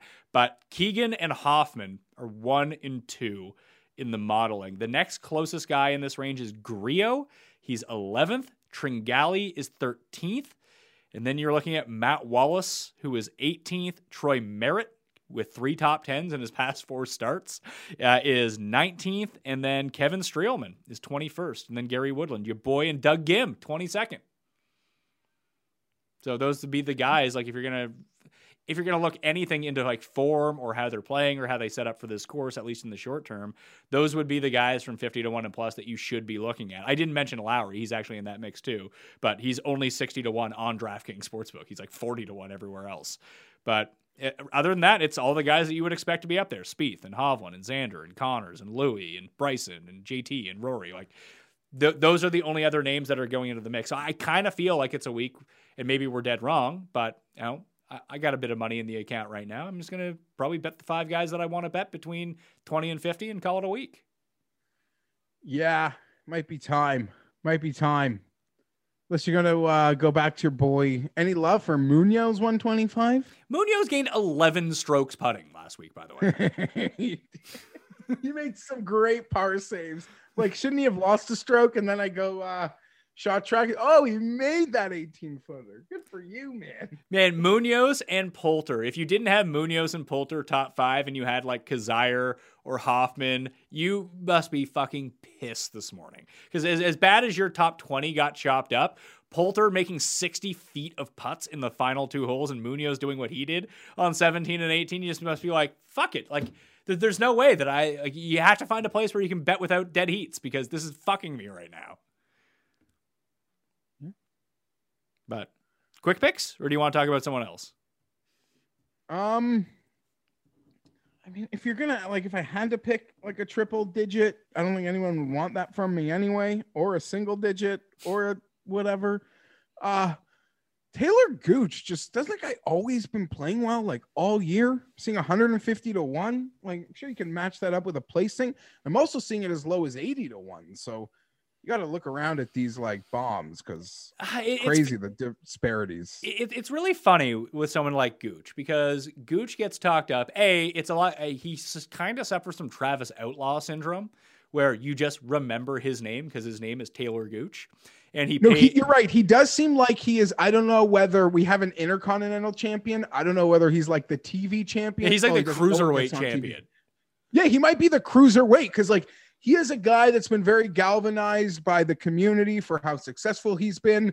And even as we've joked many times, like Faldo keeps putting him up. I don't know which like intern keeps giving Faldo Gooch for that little segment they do to like name a guy on the DFL on DraftKings or whatever. Should be playing DraftKings if it isn't game. And like, I don't know. Yeah. Gooch, he's getting a lot of hype. Maybe there are guys that are playing just as well as him or close to that aren't getting that hype in a different perspective, sort of like how we had these conversations with Connors. Obviously, there's different levels of playing well, but I don't know. I'm noticing Gooch week in, week out, and you're probably right. The name Gooch helps. He feels like one half of a young tag team champions. I don't know who his partner is right now. But Harold Varner. Now, Varner's like the TV champion, if there ever was one. Like you tune into you tune into like either Thunder or WCW Saturday night, you're going to see Harold Varner defending the television championship. Guaranteed. Yeah, he works a lot. He works a lot. And like you're going to see him show up and like on that Saturday night on WCW, he's beating like Keith Clearwater and just getting a real smash win here. Okay. Yeah. But in terms of Gooch, let me ask you, he's played 13 events in 2021. How many top 10s do you think he has? 2. 1. Oh, I knew I should have said 1. Yeah. Makes sense. How many top 20s though? He has 1, 2, 3 top 20s. Yeah, it's probably more perception than reality. No, he's really good, and he's really good because he's always like $6,700 on DraftKings. But if we're gonna bet a guy to win, it feels like we talk about him so much, but we talk about him in a certain way and for a certain type of thing. And this is where like DraftKings, and I'm guilty of it as anyone is. Like, are we betting Vince Whaley to win this week? No. Maybe Vince Whaley's his partner, who was the single best $6,100 play of all time, and everyone played it, which is kind of hilarious. But Gooch has had some spikes in some really notable tournaments. So he was 5th at the Players. He was 12th at the Gen. I think that's what it is, that you notice Gooch because in the 2 tournaments where he's played really well have been tournaments that everyone has watched. That obviously helps, but I'm also watching the shitty tournaments and yeah, I guess. Listen, I don't want to say that I don't like Gooch. I would prefer to bet Kyle Stanley down in that range. Would you not have thought that Bezudin would have a little more like hype at the moment? Or is this course just really not a fit for him?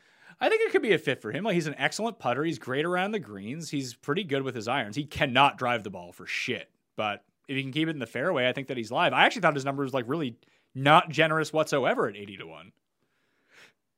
I guess he just played really well. Oh, did he play really well? Because what do you think that he came at the PGA Championship, Jeffrey?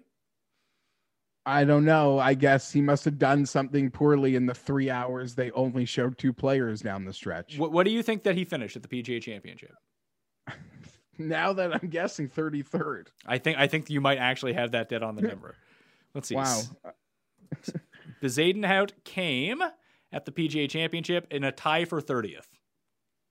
Okay, fair enough. And for the week, like he did what he does. He gained a little bit on approach, a little bit around the green, and gained 7.2 strokes putting, and lost 3 off the tee. Like that's kind of his game. That can work at some places. I don't know if here is that place. Okay, I'm going to go just up a little. What place where does Louis finish this week? 6th. Like if you want to play the safest parlay of all time, take Finau, Louis, and Xander and their top 10 odds and parlay them together. Yeah. I got nothing. That's other good. than I want to say we don't need to talk about these guys who aren't going to win. That's perfect. I do want to say that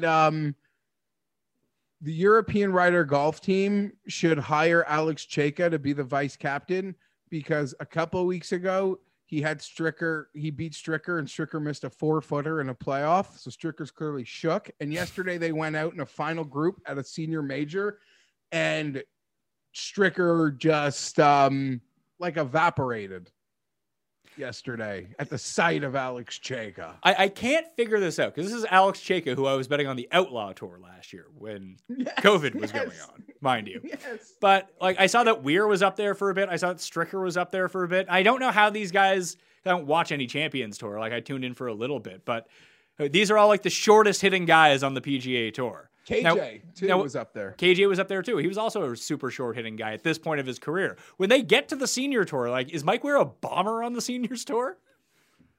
I'm not really sure how it works, Pat. Weir had like a 4-stroke, like Weir was fire. He had a 4-stroke lead after the second round, but weekend at a major, I guess, got to him as it did many others. But yeah, credit to Cejka. We are bold prediction. The winner will be under 50-1 this week. Yeah. Going out on a limb here. Do we get to take credit for it if it hits? No. We don't. If it's one of our guys, do we get to do it? I guess. I don't know. Although like the Woodlands and Lowry's and maybe just Woodland for me, I might be my only north of 50 bet. Okay. Quick picks for the Memorial Tournament, which I think is presented by Nationwide, but I don't know if that's true or not. I think it's like one of like the Arnold Palmer by MasterCard. I think it's the Memorial by Nationwide. Anyway, quick picks for the Memorial for me. Won some money with Coke Rack last week, so let's donate some of it back. I'm playing my 5 guys. I'm going to do it. Cantlay at 22, Finau and Hideki at 30, Reed at 40, and Cam Smith at 50. And I'll play Kyle Stanley with an each way as a long shot once his number becomes available. I'm guessing it's at worst 125, probably 150 or 175. And then I'll figure out if I just randomly put $10 on Gim and Siwoo as well, because I can't help myself, but that's where I am going. I got Van Tonder over on the European Tour, and Heck in the U.S. Women's U.S. Open this week. Those are my bets this week. How about you, Jeff? Okay. PGA, Muirfield Village. Tony Finau, 30-1. Patrick Reed, 35-1. Those are the bets I'm going to make literally as I sign off with you. And Gary Woodland, 66, 65. That's a bet I can't see myself not making. I've bet too much Woodland, and I have a U.S. Open Woodland like triple a big future. So give me Woodland here. Ricky Fowler. I'm taking Ricky Fowler. Oh, are you, Nope. Jeff? Nope, I didn't say it. Are you sure? I thought I heard you just say that. I'm getting heartburn thinking about it though. For the ladies, I don't even know the odds. I missed this great bet this morning, sadly, unfortunately, because now you all have like 1,000-1. That's, I don't know, the each way on that's going to be amazing. Yeah, just come forth for $2,500. That would be nice. Yeah, I don't know. There was a moment yesterday, Pat, where I was thinking I'm going to hit a Mav McNeely top 20. Oh my God. That's going to pay like a point less than people's like 8-1 Spieth outright. I'm glad that you got there on like, oh, you're going to hit this top 20. That's going to pay this. For like a brief moment, I was like, if McNeely just has one of those rounds where he makes every single putt, like we've seen him do a couple times so far this year, like he could win this thing if Kokrak and Spieth keep playing like shit. And then he was like, he was -9. Then I looked again, he was like -5. I was like, oh fuck, thanks. I the train hard. I mean, I played those each way doubles last week, and I'll release those again. I had a double, and if Mav had gotten inside the top 5, it would have been a double-triple because I had Guido and Scrivener over in Europe, and I had Kokrak and Hoffman over here, and I like the top 5s. I think I was in for $54. So it's each way double. So it's on the outright for the double and the top 5 for the double on a 50-cent bet on each of them. I was in for $54, I believe, because fucking Poulter came and chopped up a bit of the US each way. But that $54 bet still paid out like $450 or something like that. Oh, that's pretty freaking good. I'll give a ladies pick. I don't even know what the odds are. Okay. I don't care. I'm going to find it right now, though. Who is it? I can look it up while you say the name. I got it. Geez, there's a lot of girls under 25 to 1, eh? Brooke Henderson, 25 to 1. U.S. Open. You think that she's better than Patty Tavankit? Geez, I know this Pat. This Patty is like the fresh-faced kid. She's, like these, like I don't know. She's might come along. I think she's supposed to be the next one that's going to win everything. But are you sure you don't have her confused with Patty Tavankit 7? That's not a real person, Jeff. Oh. No. It's pretty weird. Lydia Ko's done like a full Spieth also, too, eh? She's just back? Back and top of a board at a major. Good for her. Good for her. Yeah, Brooke Henderson, 25 to 1. I'll bet that. And I'll follow some other maybe Sky or Axis picks because I like the majors and it'll get big time TV coverage. If you watch like it'll be on. They'll give the hours. They'll give the hours on the ESPN this weekend. I have a serious question for you. Is the LPGA paying people to tweet about it? Have they approached you to tweet about it? Because they have not approached me. No, they have approached you? No, they have not approached me, but I just see people randomly tweeting about the LPGA, and I'm like, are these people really watching the LPGA, or are they just tweeting about it? Okay, I will say this. All that I seem to realize is that the no laying up crew is like obsessed with it. So they do all it's coming from them. And the Barstool got like Riggs and those guys are really getting like behind it as well. I know that's more of like a ladies collegiate thing, but no laying up. Like they try to make it. Oh, am I gonna do this again? It's not.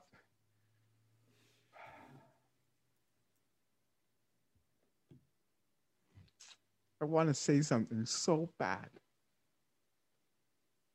If you say it, I can always just beep it. Yeah, but I don't think it's bad enough to be beeped, but it's also just like.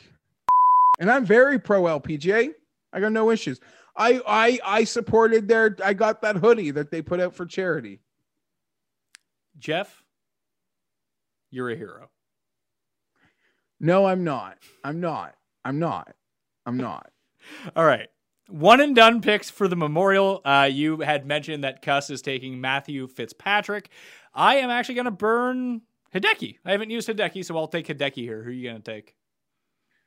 It's a good question, Pat.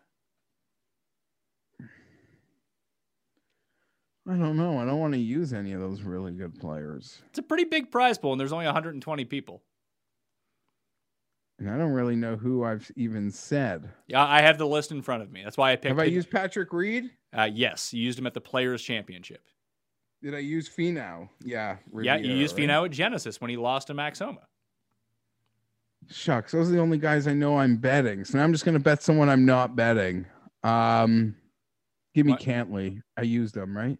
Have you used Cantlay? Yeah, I did. Players, probably. No, you used Reed at the Players. I used Cantlay at the Players, and he earned me $0. But yes, Cantlay for you, sir. Yeah.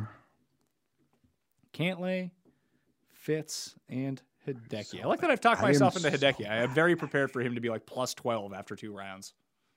I am so bad at that game. Hideki's going to be great.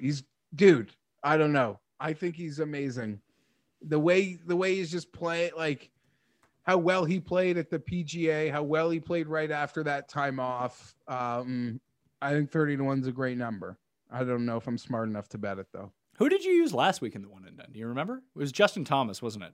Yeah, I'm dumb. Who'd you use at the PGA Championship? Filling it in. Xander. Missed the cut. Xander. At the major. The one time. Guy like top 10's 50% of majors he's ever played. Yeah. You couldn't. It's funny because you shouldn't have used Justin Thomas last week because you had already used Justin Thomas. So then maybe I didn't use Justin Thomas, but I think I did. Give me 0 anyway. Whatever. All right. I'll give you the Justin Thomas money because he didn't perform so well. You've used him twice this year, and he has you less than $300,000. I can't even cheat and succeed. This is true. All right. That will do it on the Pat Mayo Experience. I'll be back. We got some football this week. Got some more PGA this week. The research show is already out. I mentioned French Open every day up on the Mix feed. You can find that in the description. You can follow Jeff on Twitter at GFeinberg17, me at the PME. And Jeff, when is the Jeff Feinberg show? Wednesdays at 10 p.m., Fridays at 2 p.m. on FTNdaily.com. Subscribe to fantasynational.com/Mayo for 20% off all of your golfing needs. Rate and review the podcast, smash the like, and play in the PME. DraftKings Listeners League link is in the description of this vidya and podcast. I'm Pat Mayo. Thank you all for watching. I'll see you next time. Pat Mayo Experience! Experience! Did you know a 2018 study showed half of prenatal vitamins tested had unacceptable levels of heavy metals? I'm Kat, mother of 3 and founder of Ritual. When I was 4 months pregnant, I couldn't find a prenatal I could trust, so I created my own. Ours is made traceable, third-party tested for heavy metals, and recently earned the Purity Award from the Clean Label Project. But don't just take my word for it. Get 25% off at ritual.com/prenatal.